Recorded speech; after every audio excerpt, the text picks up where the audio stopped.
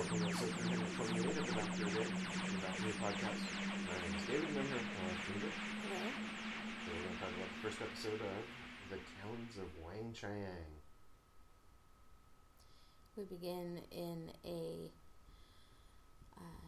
dark and crowded Victorian theater, music house. There's a Oriental performer, Mr. Chang, and his marionette, and he's carrying them off stage. Mr. Jago, we learn is the theater manager, is complimenting him on an excellent show, and is how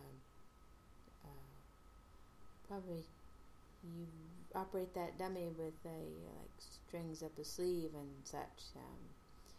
Trying to figure out how he works his little ventriloquist dummy, who we learn is called Mr. Sin. A man from the street bursts in, and he's talking to one of the stagehands, saying, he's looking for his Emma, and to learn his wife, who had come to the show, and she's missing. She'd been to the show, been up on the stage in the hypnotist part of the act, and has been funny ever since. And so she'd come back to the theater, to the side door, to see, and he saw her in his cab. So he knew she came there, and he's not to be persuaded that she isn't there somewhere. So Mr. Chang takes him back to his rooms to talk with him, and says, "Oh no, she was here, and she came to see you. I know it." Then we see a dilapidated waterfront riverside area with steps up to the street, and here's where in the mist is where the TARDIS materializes. Leela steps out of the TARDIS in more Victorian clothing, what she says is ridiculous. But the doctor says, "Well, you can't be running around Victorian London in skins. You'll frighten the tourists," I think is what he says. And she gets kind of irritated with him. He says, "You put me in strange clothes and you tell me nothing. You're just trying to annoy me." He says, "No, I'm going to take you to a show," and they're going to take in some entertainment of the time. So backstage, during the show, Casey, the stagehand, tells Mr. Jago that he saw a terrible apparition when he was down in the basement in the cellar, and he's not going down there again. Jago wants them to keep quiet about it because he doesn't want anyone knowing that there's any problems with the theater. He says that later we'll go down and I'll look around with you and we'll find it. It's probably just stray cats. The cabbie, which I didn't catch his name, I think it was Beller, something. I want to say it's Buller. Okay. He is walking down the streets, and we see that he's being followed by Mr. Sin, the marionette. Then Doctor and Leela are walking through the alleyways, and they hear a cry. So they run to the aid and see there's a group of Chinese men, and they seem to be carrying someone. And so the doctor says, "Hey, what are you doing here?" And there's a fight that ensues. The doctor fights with the Chinese fighters, and then Lulu joins in and seems to be winning the fight against one when the police whistle sounds through the fog. Before the police arrive, the doctor, all of the others scatter, and the doctor examines the ground where they had found the body, saw a body. The doctor tells the police that they were attacked and everything that happened, and the officers were, "You'd have to come down to the station." Back at the theater, there's the hypnotism part of the act, and Mr. Chang has his marionette, Mr. Sin, and is telling... Mr. Sin is commenting on the Levitation Act, kind of heckling his Levitation Act, saying, oh, she's being held up by wires. So Mr. Chang will go over and take a sword and swish through to prove that she's not being held up, and then continue with this, showing this, his magical act. From the wings of the stage, Mr. Jago is watching, puffing on his cigar, and he happens to see that from where the marionette is propped up, there's blood dripping down. It appears to be blood dripping down Mr. Sin's hand onto the floor. The doctor and Leela are at the police station, answering questions with the officer. The doctor is very impatient with the sergeant. He turns away at one point, pacing as he wants to get out of there, and says something about the sergeant being an idiot. And says, what was that? It says, nothing complimentary. And he continues to try to tell the story. Leela tells that the gang of Chinese fighters were carrying a dead man who had been stabbed through the heart. She could tell, because she is the warrior of the 17, and she knows all of the ways a man can die here, all the sounds of death, or something like that. She wants them to get the Chinese man they have in custody to talk. The doctor says, "Oh, we don't need an interpreter. I can speak different Cantonese, Mandarin," and he proceeds to say something in what is supposed to be Chinese to the man, and he seems he turns to the doctor like he recognizes what he's saying. But then we hear the police whistle sound again from outside, and it's come from the river. So we watch as the police find a body in the river and try to pull it in, while there's an old street woman watching on and looking on, and as they pull it out of the water, says, "Oh, I've never seen anything like that before." Mr. Chang arrives at the police station to answer the complaint against one of his men. The doctor and Leela meet Mr. Chang, but not by name. The doctor says, "Haven't I seen you somewhere before?" He's very familiar with him, and he mentions that, "I haven't been in China for over 400 years, though." It's a reference to Marco Polo. Chang then sits down at the table to talk to the man, and asks the policeman for a piece of paper and a pencil or something. So as the policeman turns away, Chang opens a ring on his hand, and a little red, almost like a jewel, drops out, which the man reaches across the table to grab. It pops in his mouth. As the doctor just then recognizes Chang as Li Sen Chang, the showman, and as the doctor realizes who he is, the Chinese man falls over dead. The doctor comes over and examines him and says, "Scorpion venom," and a very concentrated version of it. Where did he, get something like that? And Chang, I don't know. The doctor sees that the Chinese man has a tattoo of a black scorpion on his hand, and he says it is a mark of the tongue of the scorpion, a powerful political organization. But Chang seems to be feigning innocence. He doesn't know what the doctor's talking about.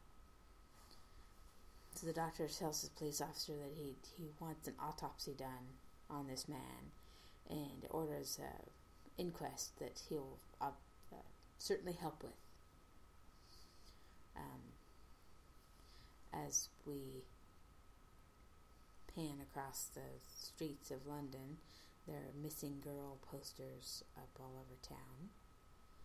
Jago and Casey are locking up the theater and talk about the girl performers they've had in the show, and they hope that they all get home safely.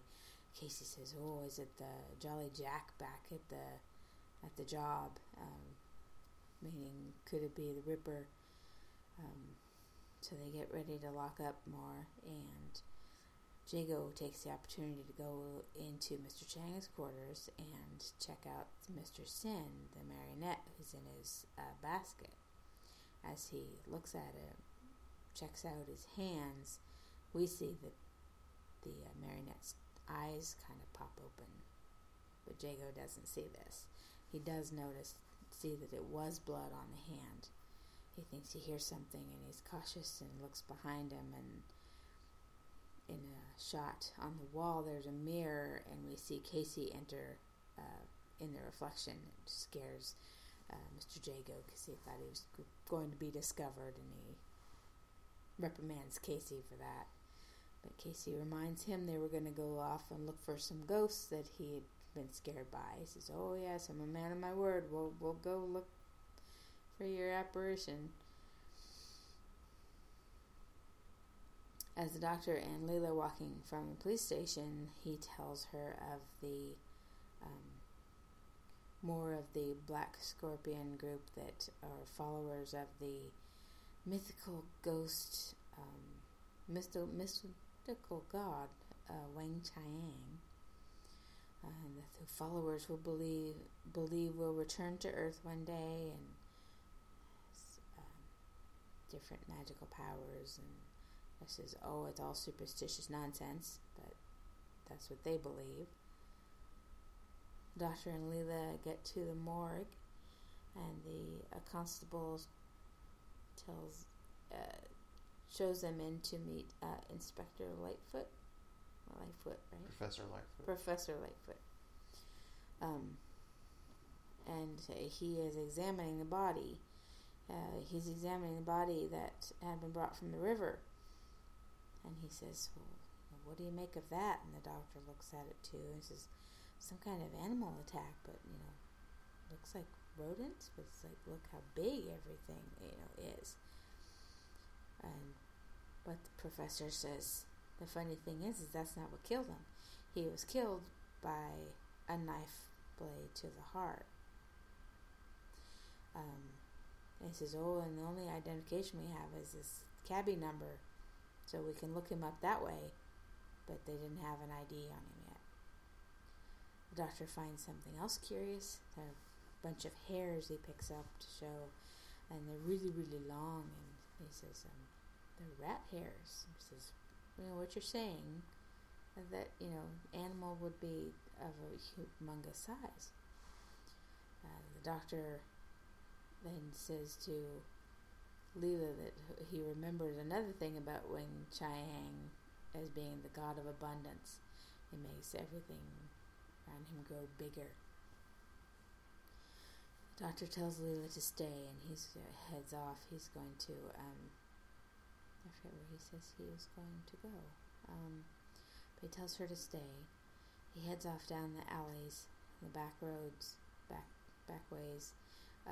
We see he's followed by a Chinese man with an axe. He throws the axe and misses the doctor, hits the building, and the doctor turns, says, "Are you trying to get my attention?"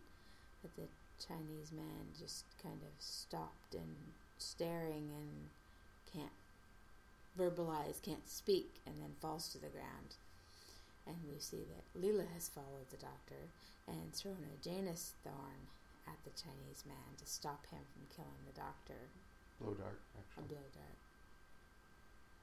I thought that's what she had called him. No, it was a Janus thorn. Oh, okay. She didn't throw it. Oh, sorry. She did. It was a blow dart. That she brought from her home planet, anyway. Which the doctor is not very happy that she uses those. But he says he was going to kill you. So, the doctor and Leela find the entrance to the sewers. The doctor says how all the sewers are connected, and he's off looking for the culprit, the animal culprit. So we see rats on the ground and the waters and squeaking, a lot of rats squeaking and sloshing through the water as they go along in the sewers until up ahead we see a shadow and we hear a large noise and then a very big scrabbling noise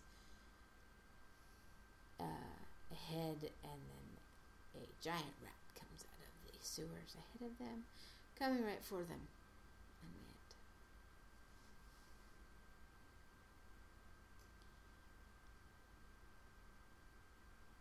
And I like this one so far. Had you seen this one before? Yes, I have. Okay. Again, as I said before, some of it's foggy with these ones, but I know I've seen this one. I think it's similar to Pyramids of Mars, where it's very atmospheric, very nice for the period. What little bits we see of it, it's not a study in Victorian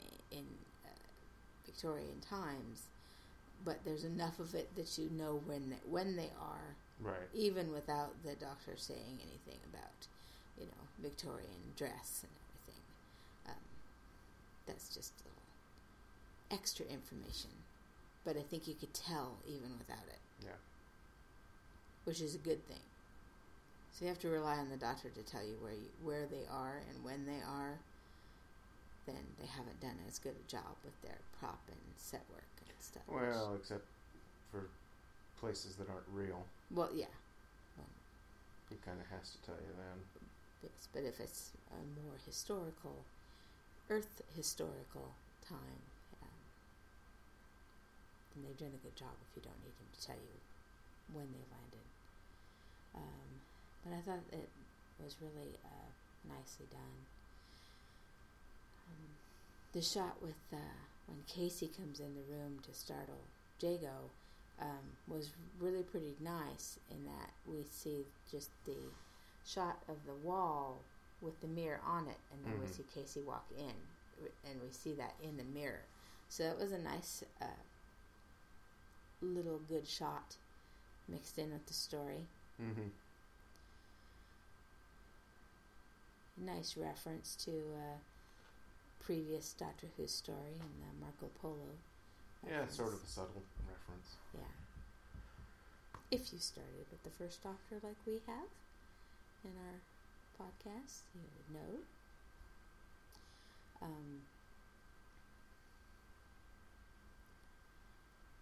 Another thing, you've got the mysticism and the showmanship that we get in the bit of the act that we see. The act itself, the levitation act and such, it carries on a little bit, but it wasn't too bad. Well, I always wonder though what the point of having it go so long is. Yeah. It does seem to take forever. At a point when you should be, I guess, neck deep in the story, they give you a taste of his act for whatever reason. Yeah. It's one choice that I've never understood. Well, the marionette or the dummy is sitting by itself, but still made to talk. Maybe that's what it wants to show, that it doesn't. It's not just that he uses it as a ventriloquist dummy and holds it and has it speak. We do see him do that. Yeah. I think they could have done it in other ways and it still would have been fine. We also see the blood on the dummy's hands. Yeah. But still, again, other ways they could have done it. Yeah, they didn't need to go with the whole, let me prove it. She's not on wires and such. Yeah. And then the whole lifting her up over his top knot, over his head, was wobbly at best, because it was two stage people dressed in black lifting the person or the doll. I couldn't tell I don't think it was a real person stretched out. No, I think it might have been, but I'm not sure either. Yeah. So yeah, that part we really didn't need to see. So, I guess the main point was that then Jago suspects something. So that he sees it from wings as he's watching the show.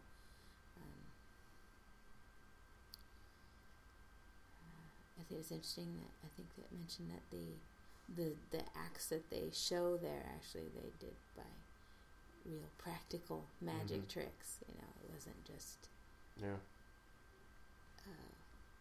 any CSO or special effects. They did it more in a practical sense of a full magic trick.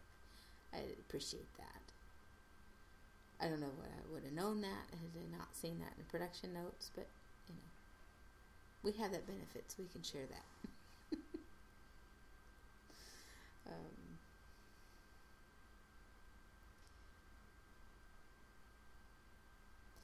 There's the only thing I have to say is it does fit for the time, but there is the stereotypical Chinese accent that Mr. Chiang has. But like I said, it was fit with the area that they're in. Mr. Chiang actually makes a comment when the doctor says, "I think I've seen you somewhere before." He says, "You know, well, we all look alike, don't we?" So a little poke at that stereotypical Chinese look and affect.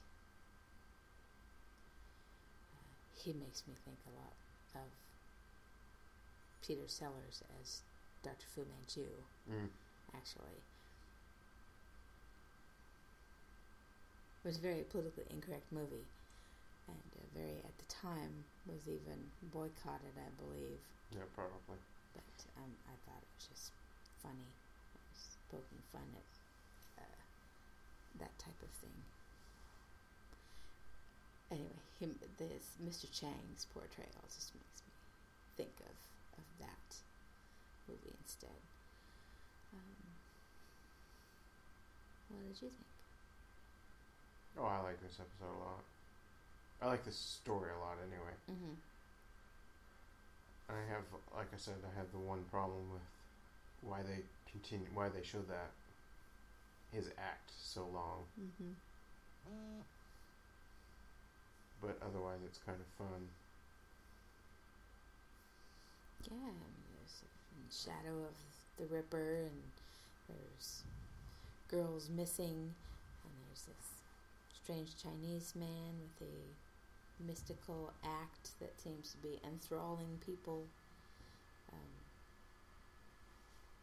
There's a Chinese gang with bodies thrown in the river, possibly attacked by a large animal. And then this idea of this ancient god come back to Earth.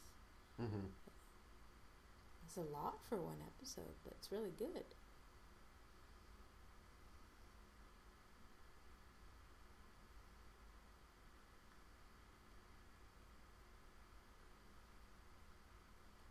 Did you notice that the doctor is without his scarf? No, I didn't. I guess the scarf doesn't really go with the deerstalker outfit. Yep, the home is scene. scarf free. No, I didn't. I did notice it, like you said before. He has the hat and the cape type Right. coat. That's very Holmesian. And they play with that quite a bit in this, actually. Yeah. And the ridiculous clothing that Leela is wearing is like a kind of a long sleeve shirt, vest, and plaid with a matching cap with her hair tucked under it, and like breeches,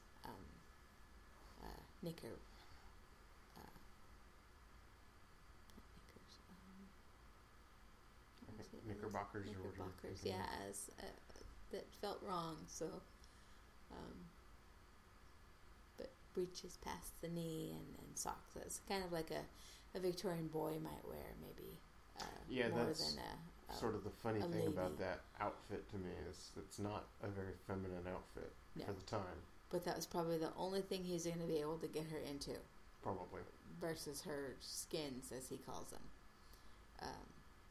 She's not going to wear a dress like Victoria that Sarah Jane wore in Pyramids of Mars.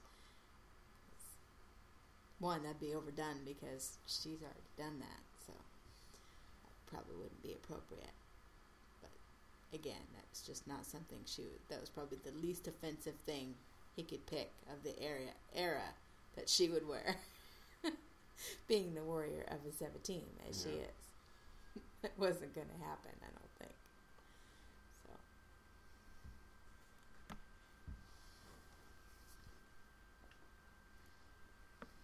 So. Cliffhanger? Sure. Big rat in the sewers. Because where else would you find it? Yeah.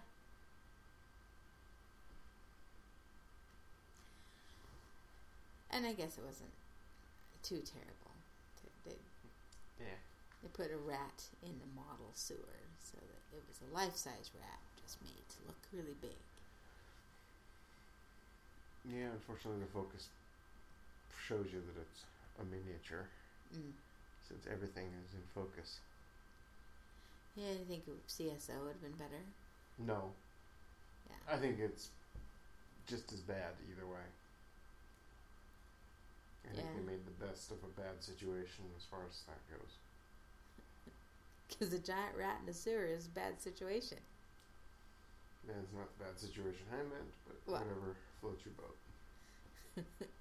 A bad filming situation. Yeah. How to get that idea on the film in a good way. I don't know that there is one. Yeah, me neither. So, that's what they're going for. The fear factor. But we don't believe they're really in danger. But how are they going to get away from a giant rat? So, there's more the question. Not is the giant rat going to eat them, but how will they get away from it? I imagine running's out of the question.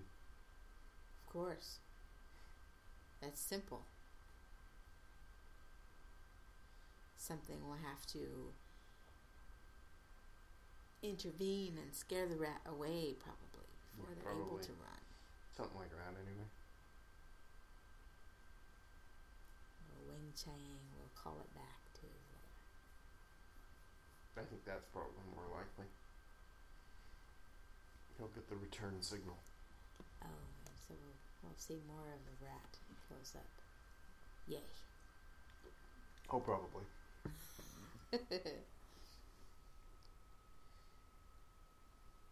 But looking forward to the next one. That's what we will talk about tomorrow. Join us then for episode 2 of The Talons of Weng-Chiang. Join us then, and thank you for listening.